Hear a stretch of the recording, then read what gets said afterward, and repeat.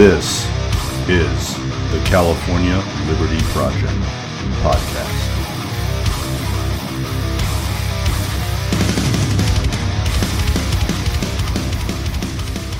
Welcome back to the California Liberty Project podcast. This is Greg. I'm very glad that you have joined us this weekend for yet another episode. Make sure to like and subscribe and follow us on all of your main podcatchers, of course, Apple, Google, Spotify, and then Instagram, even Twitter as well. And then we have the brand new YouTube and Rumble channels that we are loading most of the videos to, the ones that won't get pulled down, at least off of YouTube. But it's been a very eventful few weeks here in California, as it almost always is. I mean, there was the start of the legislative session. We're tracking that. We're watching that carefully, very closely. We're going to see what kind of comes our way here in the coming months and, well, weeks, months, the rest of this year. We'll keep our eye on that. We'll have some guests. We're going to discuss what's going on in Sacramento. But there's also a lot going on in the natural world, weather-wise, meteorologically. Of course, you know, it's national news, and it's definitely state and local news here within California, that throughout most of the state, especially up north, along the northern coast, the Coast Ranges in Central California, we have just been getting deluged and pummeled by rain. Now, everyone's going to be screaming and freaking out and saying that this is so unusual. This is, it's because of climate change or global warming or whatnot. But as Californians know, this kind of thing and these kinds of really rainy and wet winters are not super uncommon. I mean, some places have gotten tons and tons of rain. Records are set, records can be broken.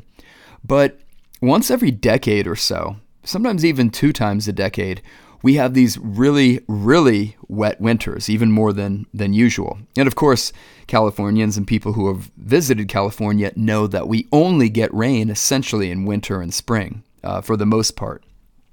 We never get rain during summer, for the most part. If you look at historical rainfall averages and norms for June, July, August, they are extremely low. Some parts of the Central Valley and mountains, and even out in the desert to a certain extent, although they can be affected by monsoonal moisture in July and August. But if you look at those averages throughout the year, it's very usual for there to be 0.00 or trace or 0.01 inches during summertime, during July and August in particular. That's not at all unusual. The dry season in California goes from May to September. And most of the state, of course, during that time is getting virtually no rainfall. That is an average year. So keep that in mind. That's just getting things set. So counter to the narrative and the alarmists and the propagandists and the corporate media and those in government who want to use a so-called crisis or a big rainfall event during wintertime, they want to use that to control you. So counter to all that and the fear-mongering, we know, set it up right away. May through September, California gets no rain. Okay, and then we're having a rainy winter. Fine. Some places have seen records set, and, as I mentioned, that is what it is.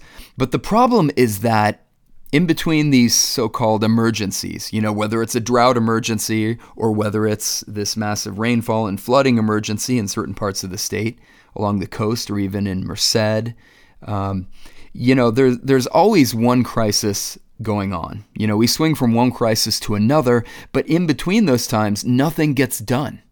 Nothing is done to solve the problem. It's virtually impossible to build new massive civil engineering projects, such as new dams, new reservoirs. That's very difficult to do. Now, in some cases, that work is being done. But generally speaking, that's always fought by environmentalists and NIMBYs and people who really are not true stakeholders, by and large. I'm not saying 100% of the time. A lot of people have interests in what's built, but not by property owners. So a lot of these dams, a lot of the reservoirs, which would really help this problem, not only for flood control measures, but also just in terms of saving up water for dry times, for the really, really dry winters when we don't get much precipitation, which happens again a couple of times a decade, it seems like. these types of measures are not being undertaken.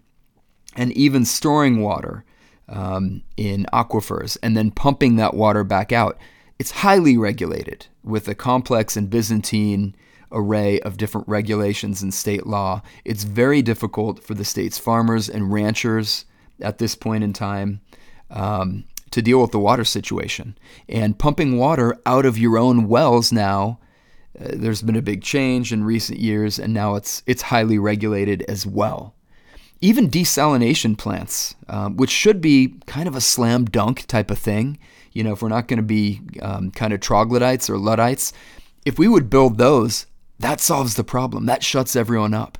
See, the problem is these alarmists can use these times that we're looking at, these so-called crises, or even just rainy winters or droughts. They use these to their advantage to control the population. And we're getting used to being controlled. Californians are very used to it. But what we need to do is basically tell our representatives what we want built. If we want more reservoirs built, if we want access to our own wells, you say you are a rancher or a farmer, tell your representative. Desalination plants, all of those need to be on the table. That can solve the problem. We need better water storage, better water policy. I'm not saying that I have the answer. The great news is someone like me, or you, or the governor, any one person doesn't need to have the answer. Because truly free citizens work together, unfettered by government regulation and by tyrannical or Byzantine law and other policies. Truly free people would work together in a market and figure out water delivery systems that work best for the citizens of that state. And that's what we're after. Not just one solution, but an organic and kind of a homeostatic, a dynamic system, essentially, of different solutions that work for different people all over the state. And that's really what we need. We get into this mess largely because we are not prepared for these natural ebbs and flows, for Mother Nature throwing different amounts of precipitation at us. And that happens in California. It definitely can be feast or famine. And that's what we're dealing with now. It's even making national news. And people are wondering, how could California possibly be in this flood emergency or this big water and rainfall emergency? Next it'll be mudslides. How do we have those kinds of emergencies paired with a drought emergency or certain areas of the state having these water restrictions and water problems? Well, welcome to California. So we'll continue talking about that situation, but it's definitely vexing.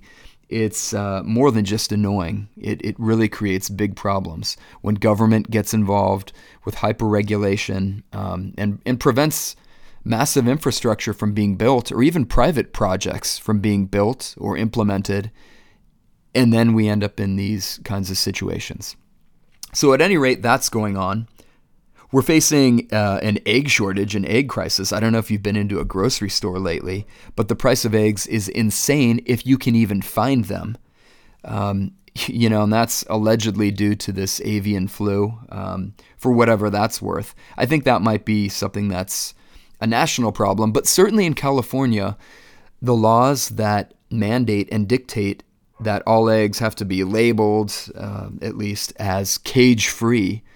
Those eggs have to be raised in certain conditions and then certified, probably by some government inspector or whatnot, just interfering in market processes. Well, that certainly is not helping things at all here in the state. So you can actually go into your grocery store, as I did just a week ago, and you could see Soviet-style conditions. It's not toilet paper that's missing from the shelves, it's now eggs. And the eggs are sky high if you do find them. So good luck with that situation. Another fun thing, now that gasoline prices are coming down, finally, another fun thing we get to deal with are sky-high natural gas prices in this state in particular. And that's due to California-specific problems, regulations, government-caused situation. Just as the price of natural gas seems to be falling or is relatively low elsewhere, we have these incredible price spikes to heat our homes, to heat water and whatnot during wintertime. welcome to California. That's the insanity. So if you look at your natural gas bill from PG&E or SoCal Edison or the gas company rather, because those are essentially little monopolies that the government has set up. But, and that depends whether you're in Southern California, Northern California, or whatnot. But look at your gas bill, wherever you are in California. And if it seems to be like double or more of the cost of last year's bill at the same time in January, well, you can thank the California government. You can realize that that's happening here in California, not necessarily in a lot of other states. And I'll get into some specific reasons why sometime pretty soon. But for today, I wanted to get on to our guests. We have some great guests, and let me go ahead and introduce them now. So today, I've got two guests, actually, and I'm really looking forward to this conversation. My guests today are Kerry Baldwin and Gregory Baus, and they have a podcast. It's called the Reformed Libertarians Podcast. It's another relatively new podcast. You should definitely check it out on all podcatchers. And Kerry is also on the Dare to Think podcast through Mere Liberty. And I want to welcome both of you to the podcast here today, and thanks very much for your time. Yeah, thanks for having us. Hey, thanks for having us. So would each of you give us just a really quick kind of background or introduction to yourselves, as far as your work and what it is that you do in the liberty movement and maybe also in the Reformed liberty movement, as it were? Sure, I guess I'll go first. I live in Albuquerque, New Mexico. I've been a libertarian since 2008. Yeah, 2008, with the Ron Paul revolution. I am the proprietor of the website mereliberty.com. And as you mentioned, my podcast, Dare to Think. My work really focuses on currently a libertarian theory of reproductive rights. And of course, that relates to abortion. I'm probably best known for my debate at the Soho Forum with Walter Block, where I narrowly lost by a statistical dead heat. But I also do work with the Libertarian Christian Institute, and co-authored a book with them called Faith Seeking Freedom, Libertarian Christian Answers to Tough Questions. And it was LCI that got us started with the Reformed Libertarians podcast. I've been Reformed since, 2012-ish. So at any rate, Gregory and I have known each other for about 6 years, and it was a logical fit for him and I to do the Reformed Libertarians podcast. And that's only about a few months old, correct? Yeah, we launched in November, so it's still very young. Very good, very good. And Gregory, if you wouldn't mind, tell us just a little bit about yourself and your background. I'm living in the Susquehanna Valley of Pennsylvania. That's kind of central-ish PA. Some people call it Pennsyltucky. Got a lot of Amish around, that kind of thing. You can imagine that. It's the ridge and valley of the Appalachians. So very idyllic farmland between hills. And but I was born and raised in Baltimore. I'm more of a city guy. Spent most of my years in or around urban areas. Spent a number of years teaching English overseas. So I was in a number of different countries in Asia and then in Europe. I'm somewhat of a lifetime student. I didn't intend for that to be the way things went, but I'm doing it now. I'm back at my master's degree in philosophy, working on a thesis, and I'm waiting tables and trying to do other semi-academic kind of work on the side. I became a libertarian anarchist in 2008. Before then, I had sort of been a constitutionalist and It's mostly through the influence of people associated with the Mises Institute, Rothbard and Roderick Long, Jared Casey, guys like that.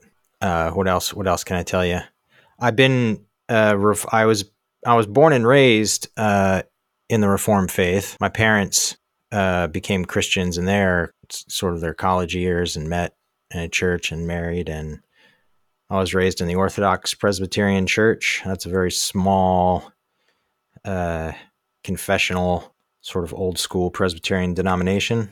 And it's probably in my early high school years that I became more conscientiously, sort of theologically minded, explicitly reformed in my convictions, did a lot of theology reading, that kind of thing. And so when we talk about reformed, for all of our viewers, listeners, and whatnot, is that pretty much exclusively Calvinist in nature? I mean, can that be boiled down to Calvinism? And is it mostly Presbyterianism in terms of churches that one might attend now here in the U.S.? Yeah, Calvinism is sort of a nickname that Reformed churches took on. You could say it began following the Lutheran Reformation, began in places like Switzerland with Ulrich Zwingli, and he was the same generation as Luther. A number of other guys in that same generation who ended up sort of coalescing together, separate from the Lutherans. And right. Of course, there were some other groups that didn't end up in this Reformed category, the Anabaptists, for example. But during the time of the Reformation, all the churches that ended up identifying as Reformed, including in Scotland, that Reformed church took the name somewhat distinctively as Presbyterian. So Presbyterians are part of the broader Reformed movement.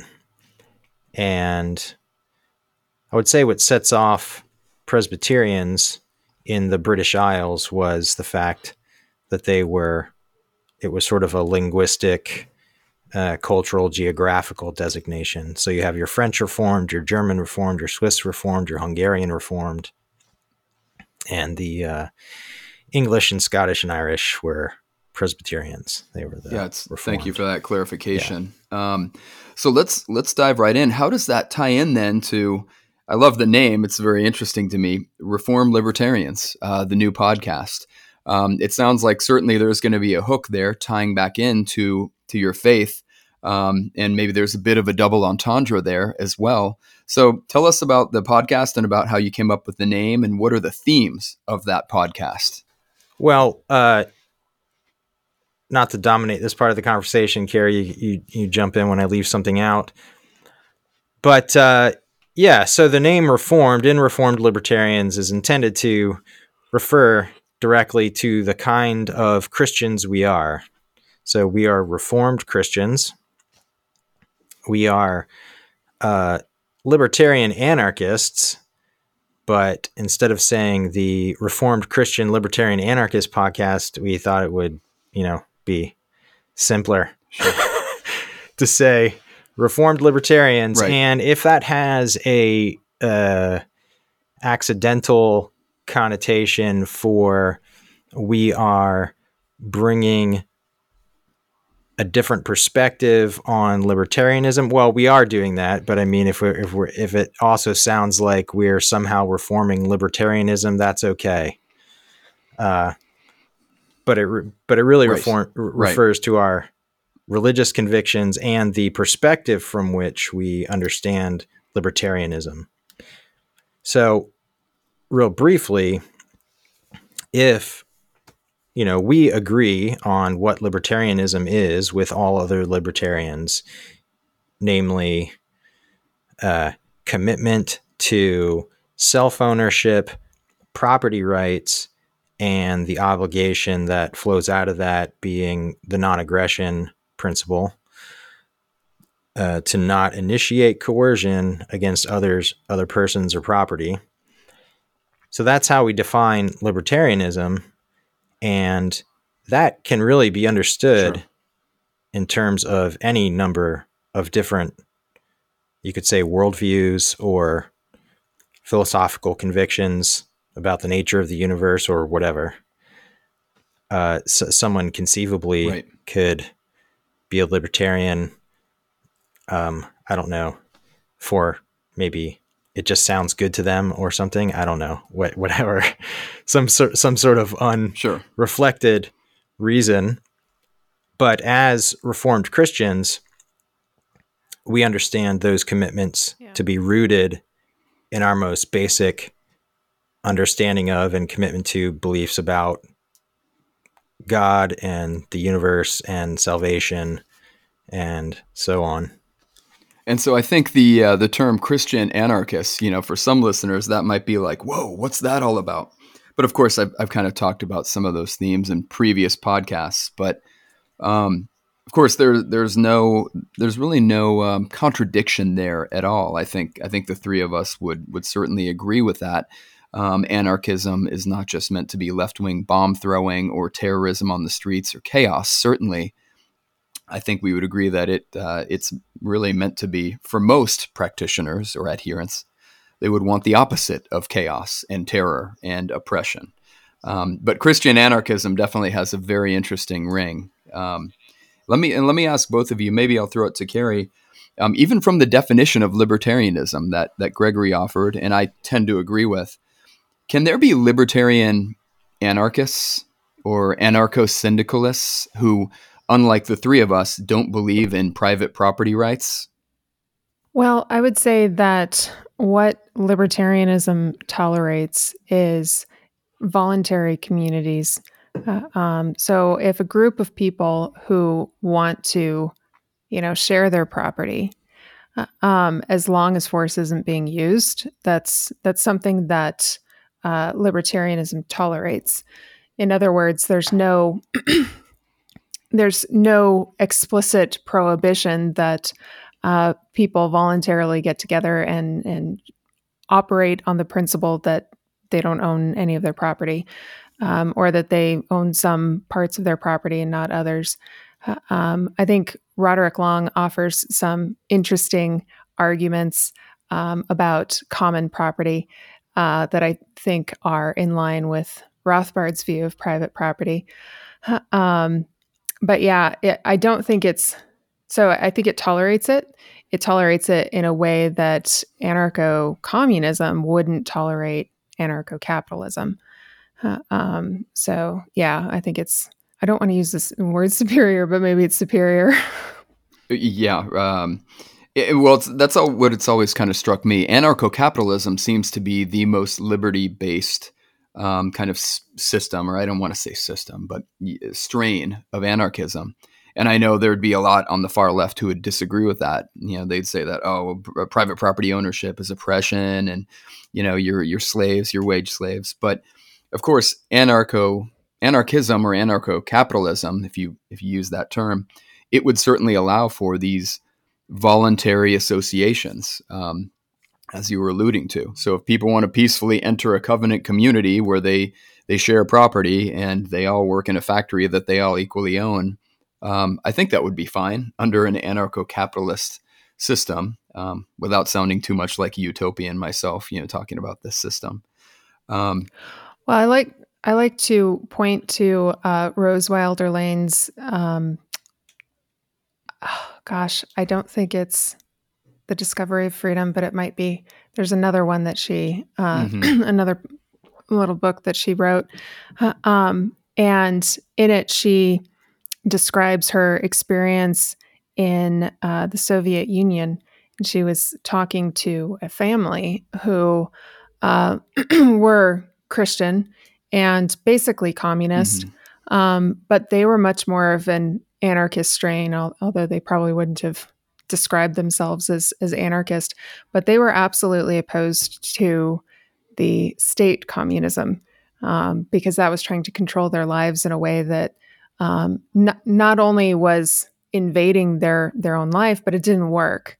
Now she points out in that narrative that they had a functioning society. It was not technologically advanced, so I think you would find that in more anarcho-communist or anarcho-socialist communities. They wouldn't be technologically advanced. And, if people are okay living like that, then they should be free to live like that.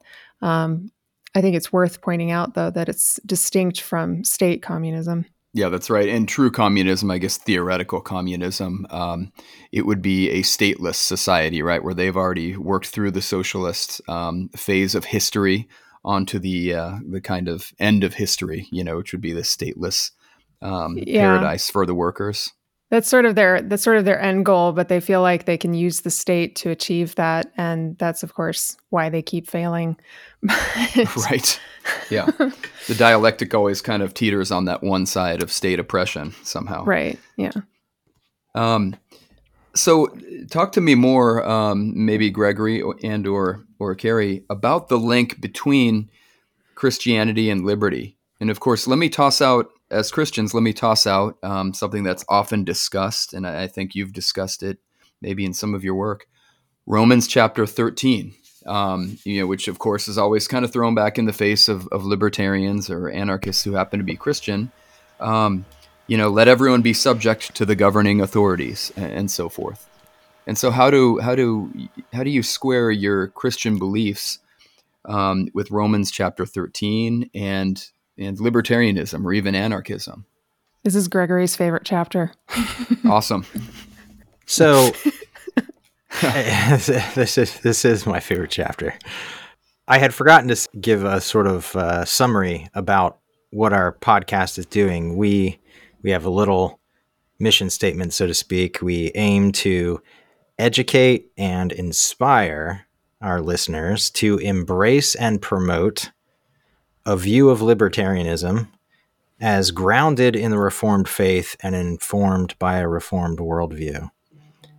So it's about, so we're educating, inspiring, hoping that people will come to embrace and promote libertarianism from this perspective that our podcast is about in terms of explaining. One of the things we start out explaining, we have a sort of a basic introduction,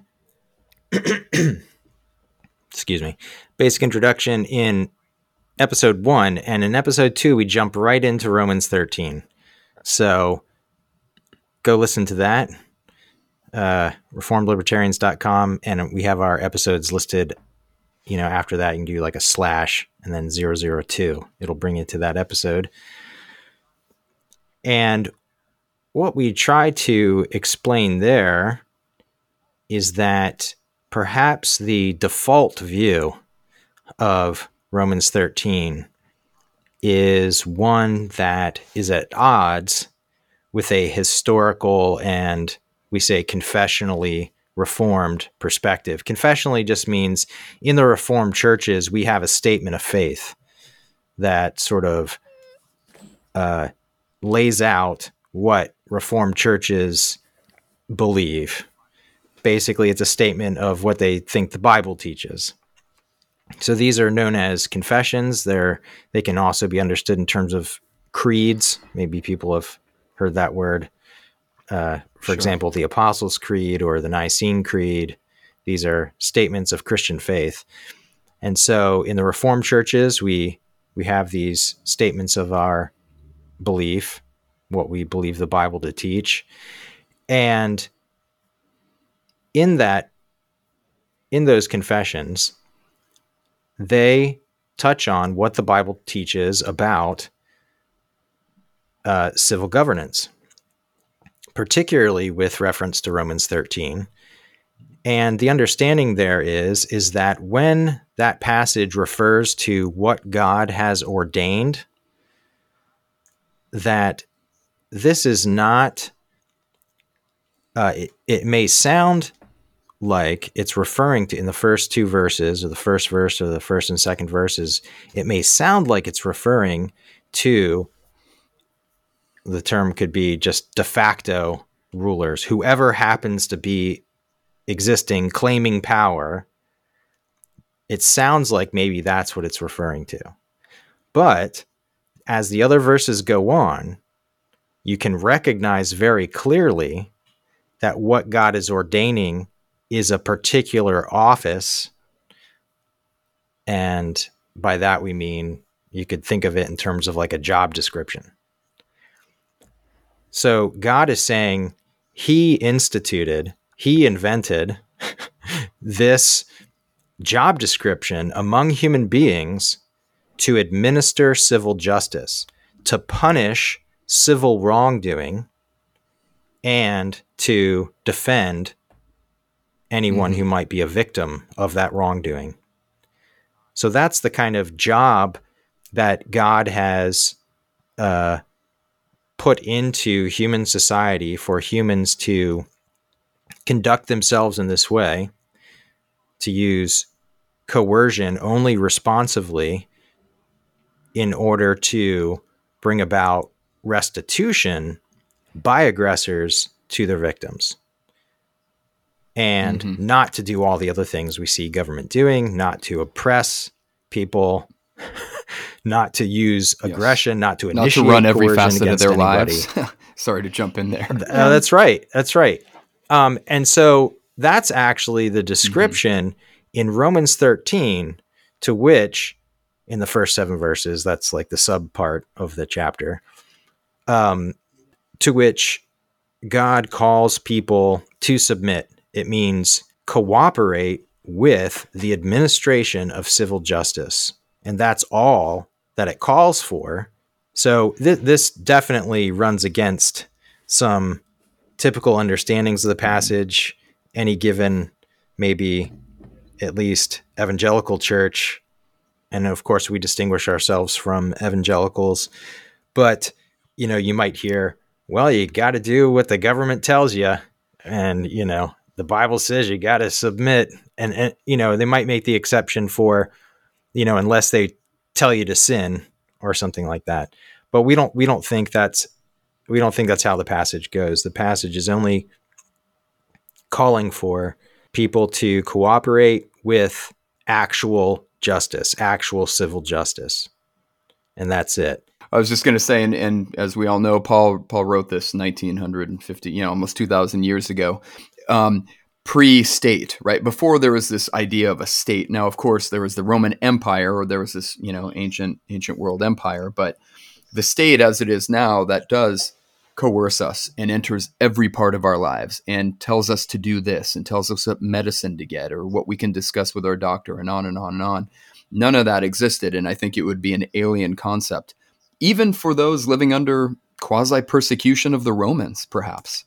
Go ahead. I wanted to jump in with that. Right. Yeah. No, they were familiar with a kind of tyranny that perhaps was more overt, in the sense of, here is Caesar, who identifies as a deity or a quasi-deity, and he's requiring people to offer, sacrifices, incense, prayers, some sort of tacit, acknowledgement of his deity. And of course, famously, before the Messiah came, the Jews had all sorts of problems with that. And in the, following the coming of the Messiah, the Christians couldn't go along with that. So, but all of this might raise the question, as you had asked, how then can we understand, what is the Christian understanding of liberty that plays into this? And really, it's very intimately tied with that idea of civil justice. It might be helpful to offer this distinction, which is an important one, between morality in a narrow sense and civil justice in a different sense. So morality in general, as it's defined by God's abiding moral will, can be summed up in terms of love, right? So Christ said the 2 greatest commandments: love the Lord your God with all your heart, soul, mind, and strength. And the second is like unto it, love your neighbor as yourself. In all these things, the law and the prophets are summarized. So the morality is to have that kind of goodwill, willing what's best for others, that benevolence of doing good, not wanting to bring harm or whatever to other people, actively being charitable, et cetera, et cetera. So that's roughly how we can understand morality, and the violation of that can be understood in terms of sin or perhaps even vice, something along those lines. If I have unbenevolent, if I have malevolent feelings towards you, if I'm envious towards you, if I, hope that you fail, if I, lie to you, if I'm deceitful in my dealings with you, and whatever the case may be, is something that's, interact with you in an unloving way.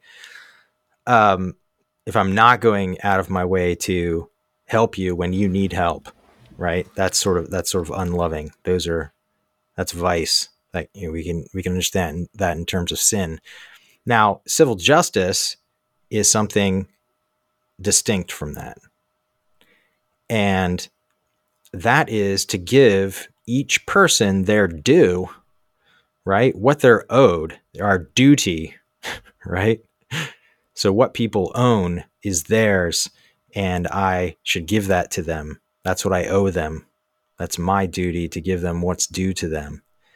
That's the understanding of justice. And that might not be, mercy or charity, right? Like if there's a beggar on the street and he's saying, hey, can you help a guy out? A couple bucks, some change or whatever. Well, that's not owed, right?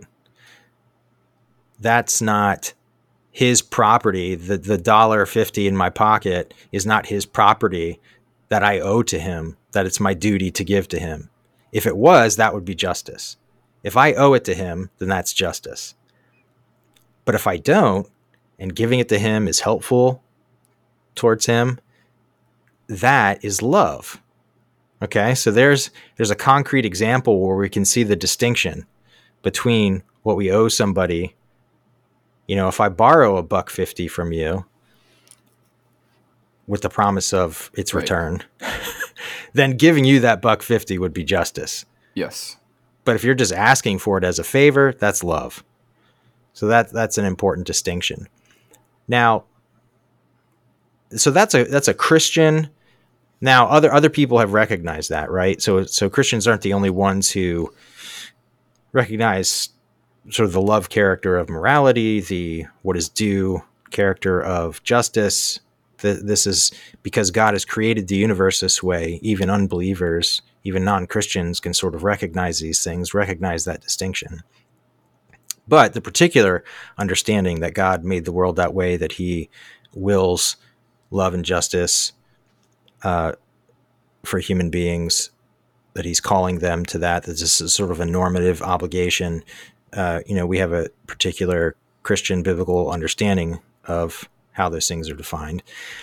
And one thing that justice involves is to not aggress. That's what I owe to my neighbor in terms of civil justice, that his person and his property, or his or her person or property, I'm not to initiate coercion against. And the only rightful use of coercion is in response to any prior aggression on their part. So the only way I could ever use violence legitimately is, say, in self-defense, or in defense of someone else, or in defense of rightful property.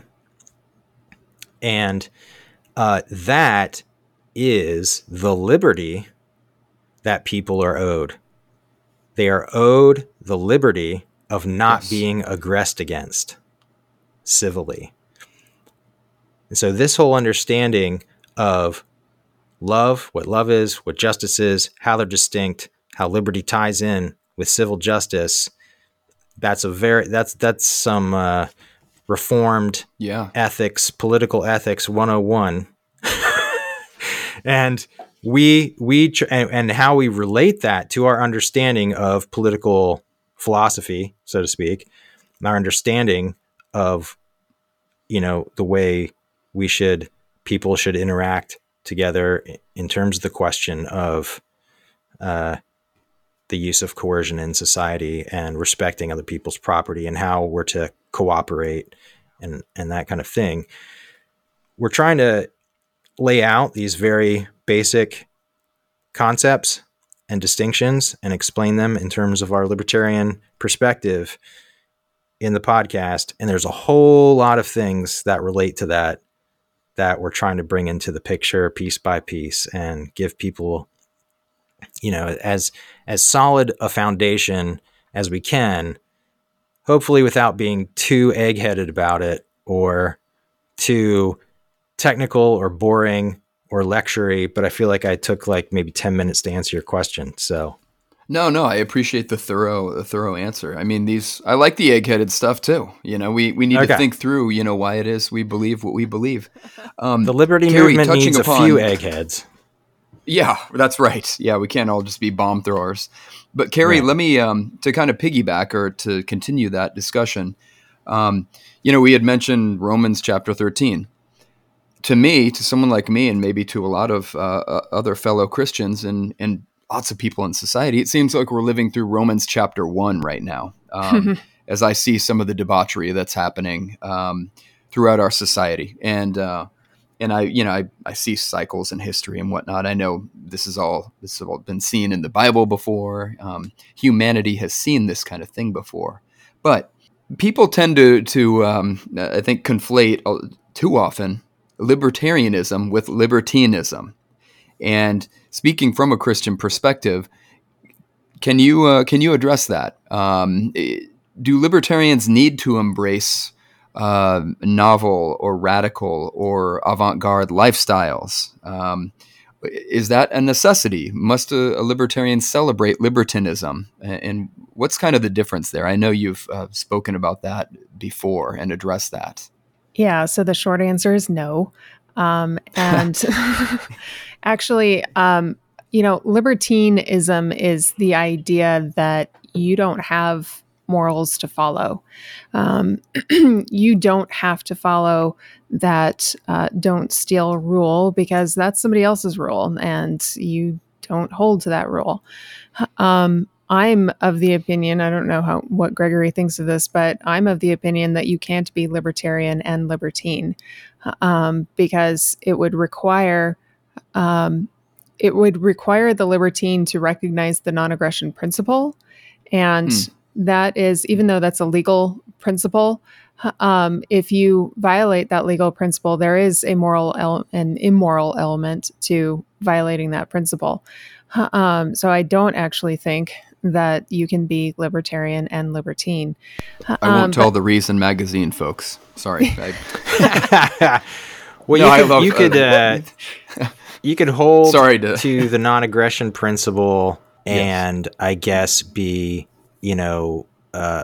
immoral or let's say lax with regard to your morals as understood in a Christian sense. And then we would call those people libertine, but they would still be libertarians. Sure. Yeah. So you couldn't be a total moral relativist. That's true. Yeah. It would be tough. It would be tough. I think though, the question often comes up surrounding issues like drug use, abortion, prostitution. There's almost a caricature about libertarians that all we are pot smoking. What is it? Pot smoking. I'm forgetting it now. Pot smoking, abortion loving, going out and having free sex, stuff like that. And, that criticism comes from this idea that libertarians aren't moral people. They don't have a moral compass. They want a live and let live society. They don't want people telling them what to do. And, the non-aggression principle is useful in saying, okay, or what we believe is that civil governance is strictly limited to adjudicating, or getting restitution for acts of aggression. And acts of aggression are prohibited. And so that rules out a number of things, in my opinion, and Gregory agrees, that rules out abortion as being something that can be legally allowed in a libertarian society. Now, how we go about dealing with abortion prohibition is another question entirely. I don't think that a libertarian view of abortion prohibition looks anything like the conservative or Republican conception of abortion prohibition. I think it looks very different. So, that's a brief answer to that. When it comes to things like drug use and prostitution, those we would categorize as vices. We would say they're immoral, but they aren't initiating aggression against anybody else.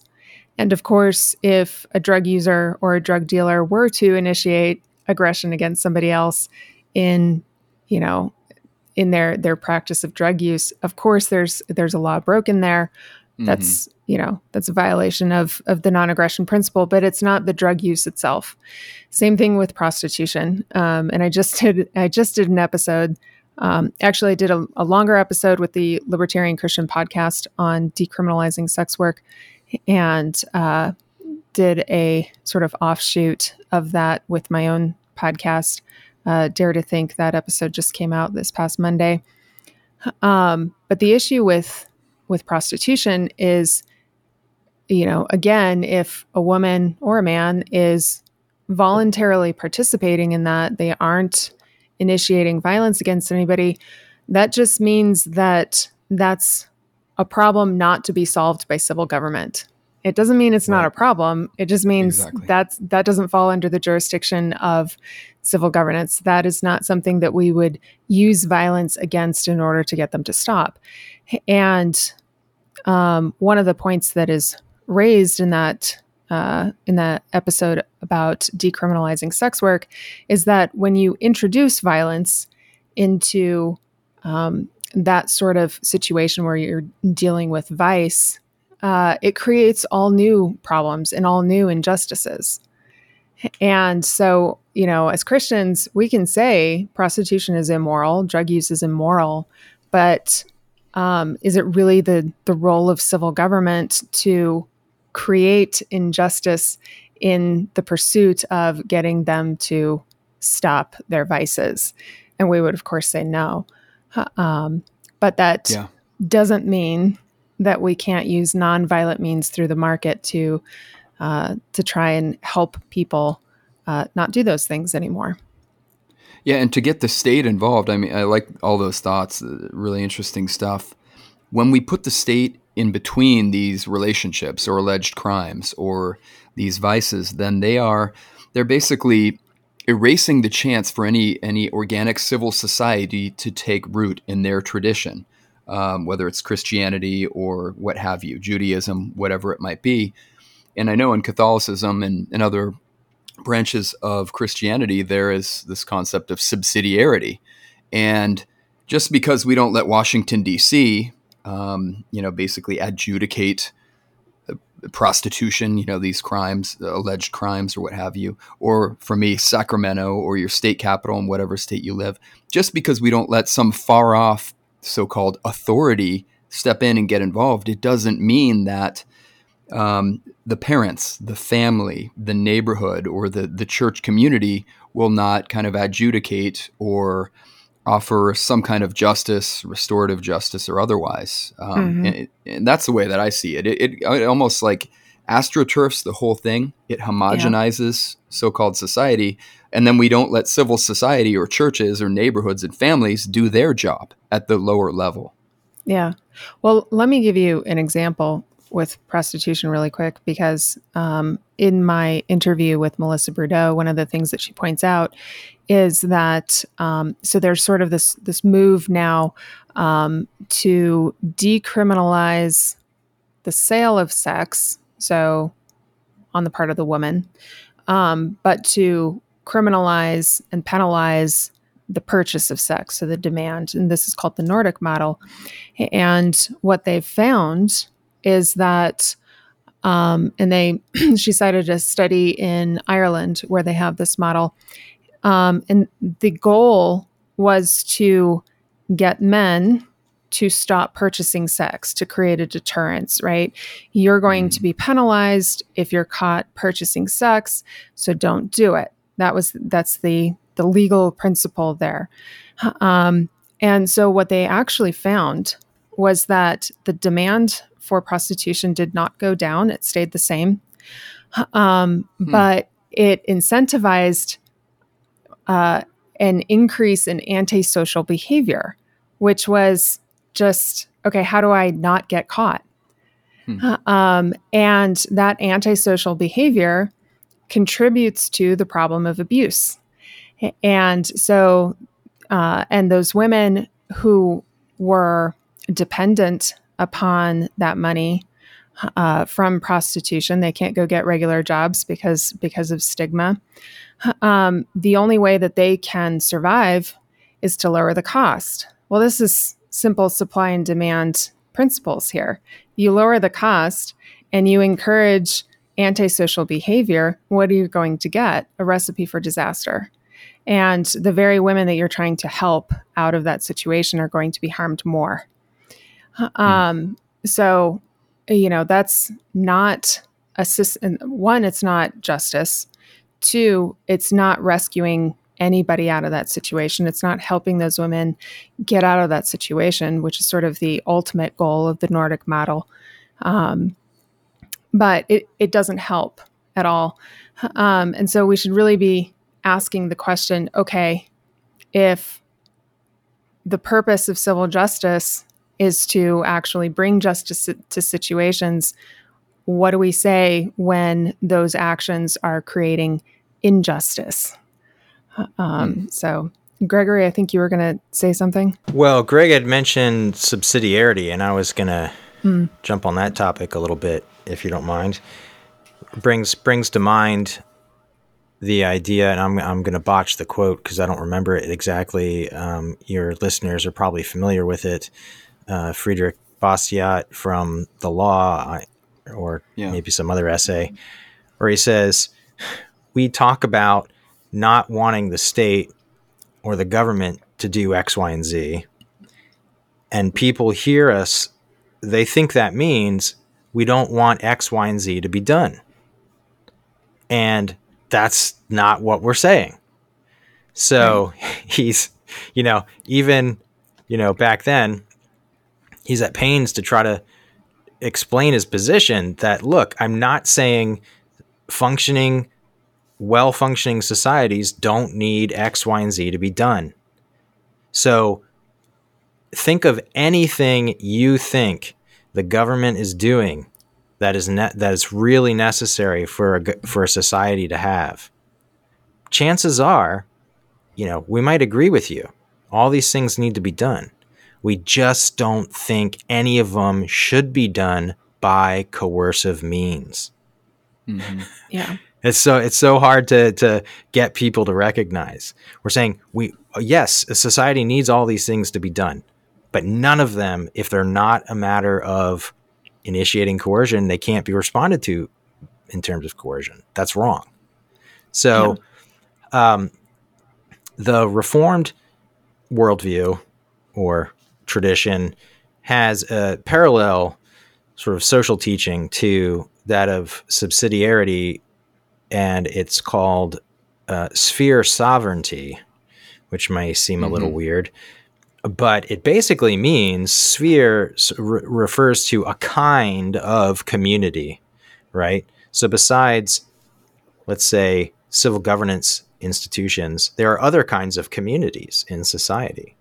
And Right. you can think of those in terms of the basic institutions of churches and marriages and families and, Yes.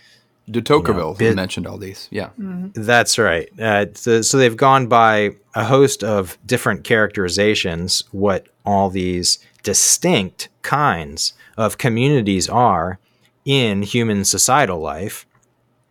And what the concept of sphere sovereignty tries to emphasize is that each of these has its own unique character, and you could think about it, its own jurisdiction, right? Its own delegated responsibility for certain kinds of societal organization, certain kinds of societal life together, the things that they're responsible for taking care of.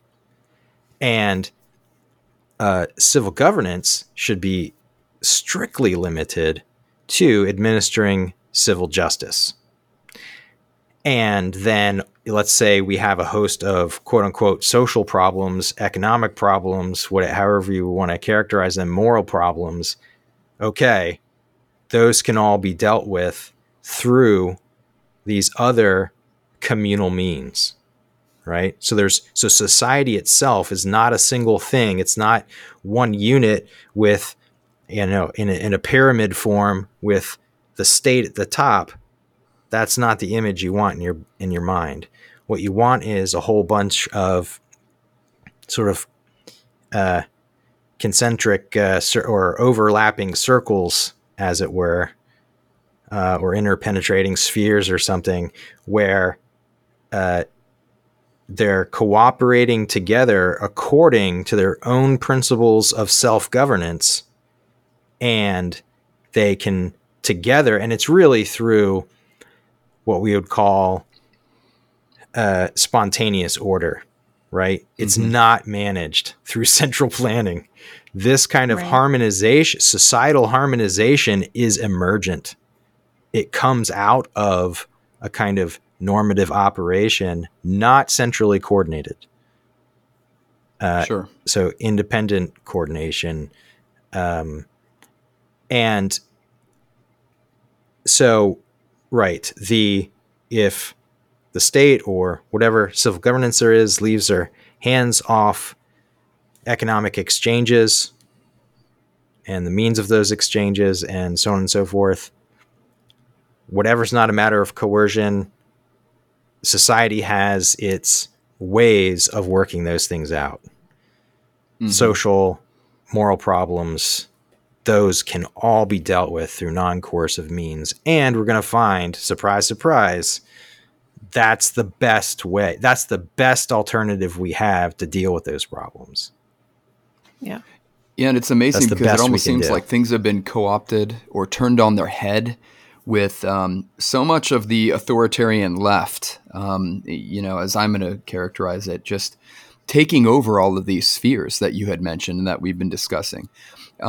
Perhaps, and I'm not conflating, all of the left with atheism, but perhaps when you make the state your god, or when you get away from any mention of a god, or normative or objective morality, normative rules, perhaps then you get this creeping totalitarianism where, call it social justice, and it leads to cancel culture and this totalitarian everything within the state, Twitter working for the state, Facebook working for the state, censoring people who say things that are rude or saying things that are, quote, misinformation.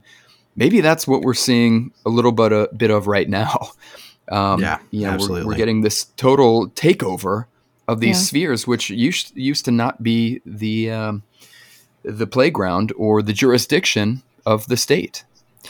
Well, and it's very easy to think that the source of law and order is the state. And I remember an interview, I think it was with Lee Schooland, about her experience in communist China under Mao. And Mao I had this tear up belief, whenever she talks. I know. It's so incredible. She's got great stories. I love her. She does. But she says this, she said that Mao had this belief that God created a chaotic world and that it was the job of the state to bring order to it. And I think it's very interesting because if you talk to some Christians who hold what Gregory called the default view of Romans 13, they're basically saying the same thing, that God created chaos and that it's our job to create order. And more specifically, it's the state's job to create order. And when you have that mentality, it's very easy then for the state to creep in and monopolize all the spheres of society, because all the spheres of society are, in their view, inherently chaotic and needs to be brought under the control and order of the state. And so, yeah, I think that's, I think it's or to slow, nuance that, but it's, yeah. Go ahead. well, to nuance that in a little bit further, they might say, well, no, we don't think, God created a chaotic world, but, we're fallen, we're sinful people and depraved. So we have to have, authority. And for them, that translates into basically an authoritarian, totalitarian vision. Someone's in charge of society, some crazy idea like that. And that's leaving out the understanding of what in the Reformed tradition we call common grace, right? So after Adam and Eve sin, God does not immediately bring the final judgment and send them to hell, and that's the end. That's not what happens. We have the introduction of saving grace, but along with saving grace comes what we call a common grace. It's still undeserved and unmerited favor from God, so that's why it's grace. It doesn't get anybody into the new heavens and earth paradise at the end of the world, but it doesn't deliver anybody from their sin. But it's the kind of grace that preserves the order of the world that we see explicitly revealed after the flood, right? So things get pretty bad. God brings a kind of final judgment, but preserves Noah and his family. And then afterwards, he makes explicit, the world scene is going to continue. I'm not going to interrupt it so cataclysmically again until a final judgment, at least not through a flood. It's this preservation of the world that we understand as God's common grace. And that's essentially what people are ignoring when they're saying the only way we can have order in society is by having some monopoly in charge, that otherwise things are going to be chaos. They're not going to be chaos without the state. The state is an agent of chaos because of its monopolistic power. Yes. Yeah. It's bringing chaos everywhere. Yeah. It's like question begging or circular logic maybe to just say, well, if we didn't have the state, there would be chaos. That's how we define chaos. It's like, no, exactly. Hold on there. Time out. Yeah. And Kerry, you were going to say something? Oh, go ahead. Well, one thing I wanted to add about, the religion of the state is that it may have many sort of, there may be many institutions of civil religion, so to speak, but public education, government schools have got to be one of the biggest ones. And, I think our priorities are really end the Fed, end the wars, right? But ending public schools has got to happen if we're going to nullify, decentralize, secession, bring liberty. It's got to happen. Yeah. So the government school system is one of the most pernicious, demonically conceived systems in any country ever, but definitely in the United States.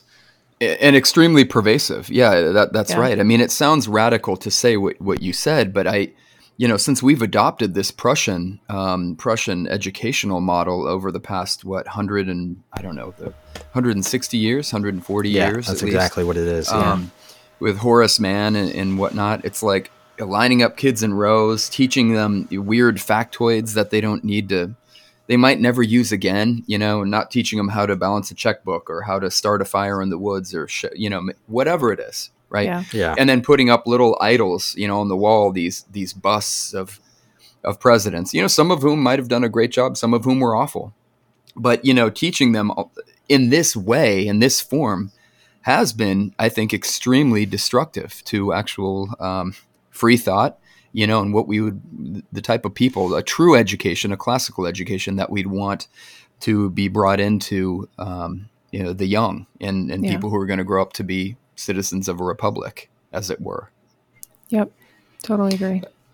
Well, there's a lot. This has been a great discussion so far. I feel like we could have round 2 and round 3, but I want to respect all of your time tonight. I feel like we just did a brief survey of some really interesting topics.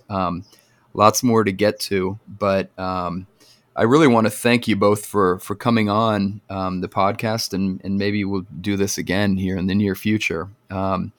Really interesting stuff to cover. I think these topics of, if we support liberty as Christians, how do we reconcile that? And it's completely reconcilable, but I think we come from a world, maybe in our country, in our so-called society, where those are almost seem to be at odds, and they are not at odds at all. I think you would agree, and I've heard you say as much in your work. But once again, your podcast is Reformed Libertarians, and then Dare to Think. That's right, Kerry? Yes, Dare to Think. Awesome. Yeah, I would encourage everyone to go check this out, because you're going to get really interesting discussions like this, and probably in even more depth. But I really want to thank you both for your time and coming on, and hope to speak with you again soon. Thank you very much. Thanks, for Greg. us. And if any, I don't know where the bulk of your listeners are, but if any of them are interested in exploring more about this Reformed Christianity perspective, the perspective that we're coming from and we advocate, and that we want to explain liberty in terms of, if they were to look for, let's say, a church with the name United Reformed Church, URC, so any church that might have that in their name, or Orthodox Presbyterian Church, or maybe Presbyterian Church in America. Let me think, what else are the other churches? Reformed Presbyterian Church. Of course, there's some Korean Presbyterian or Reformed churches, probably on the West Coast. Any of those churches, most of our listeners are in California. Yeah, or they can just get in touch with me, tell me where they are, and you can find our contact on our website, reformedlibertarians.com. If they're interested, I'll find something close to them, hopefully. Cool. Well, I thank you again both for the interesting discussion on these various topics, and there's lots more to cover. But you both have a great day, and I really appreciate you being here. Thank you very much. Thanks for the opportunity. This has been the California Liberty Project podcast. Make sure to subscribe, share it with others, and follow us on Instagram and Twitter.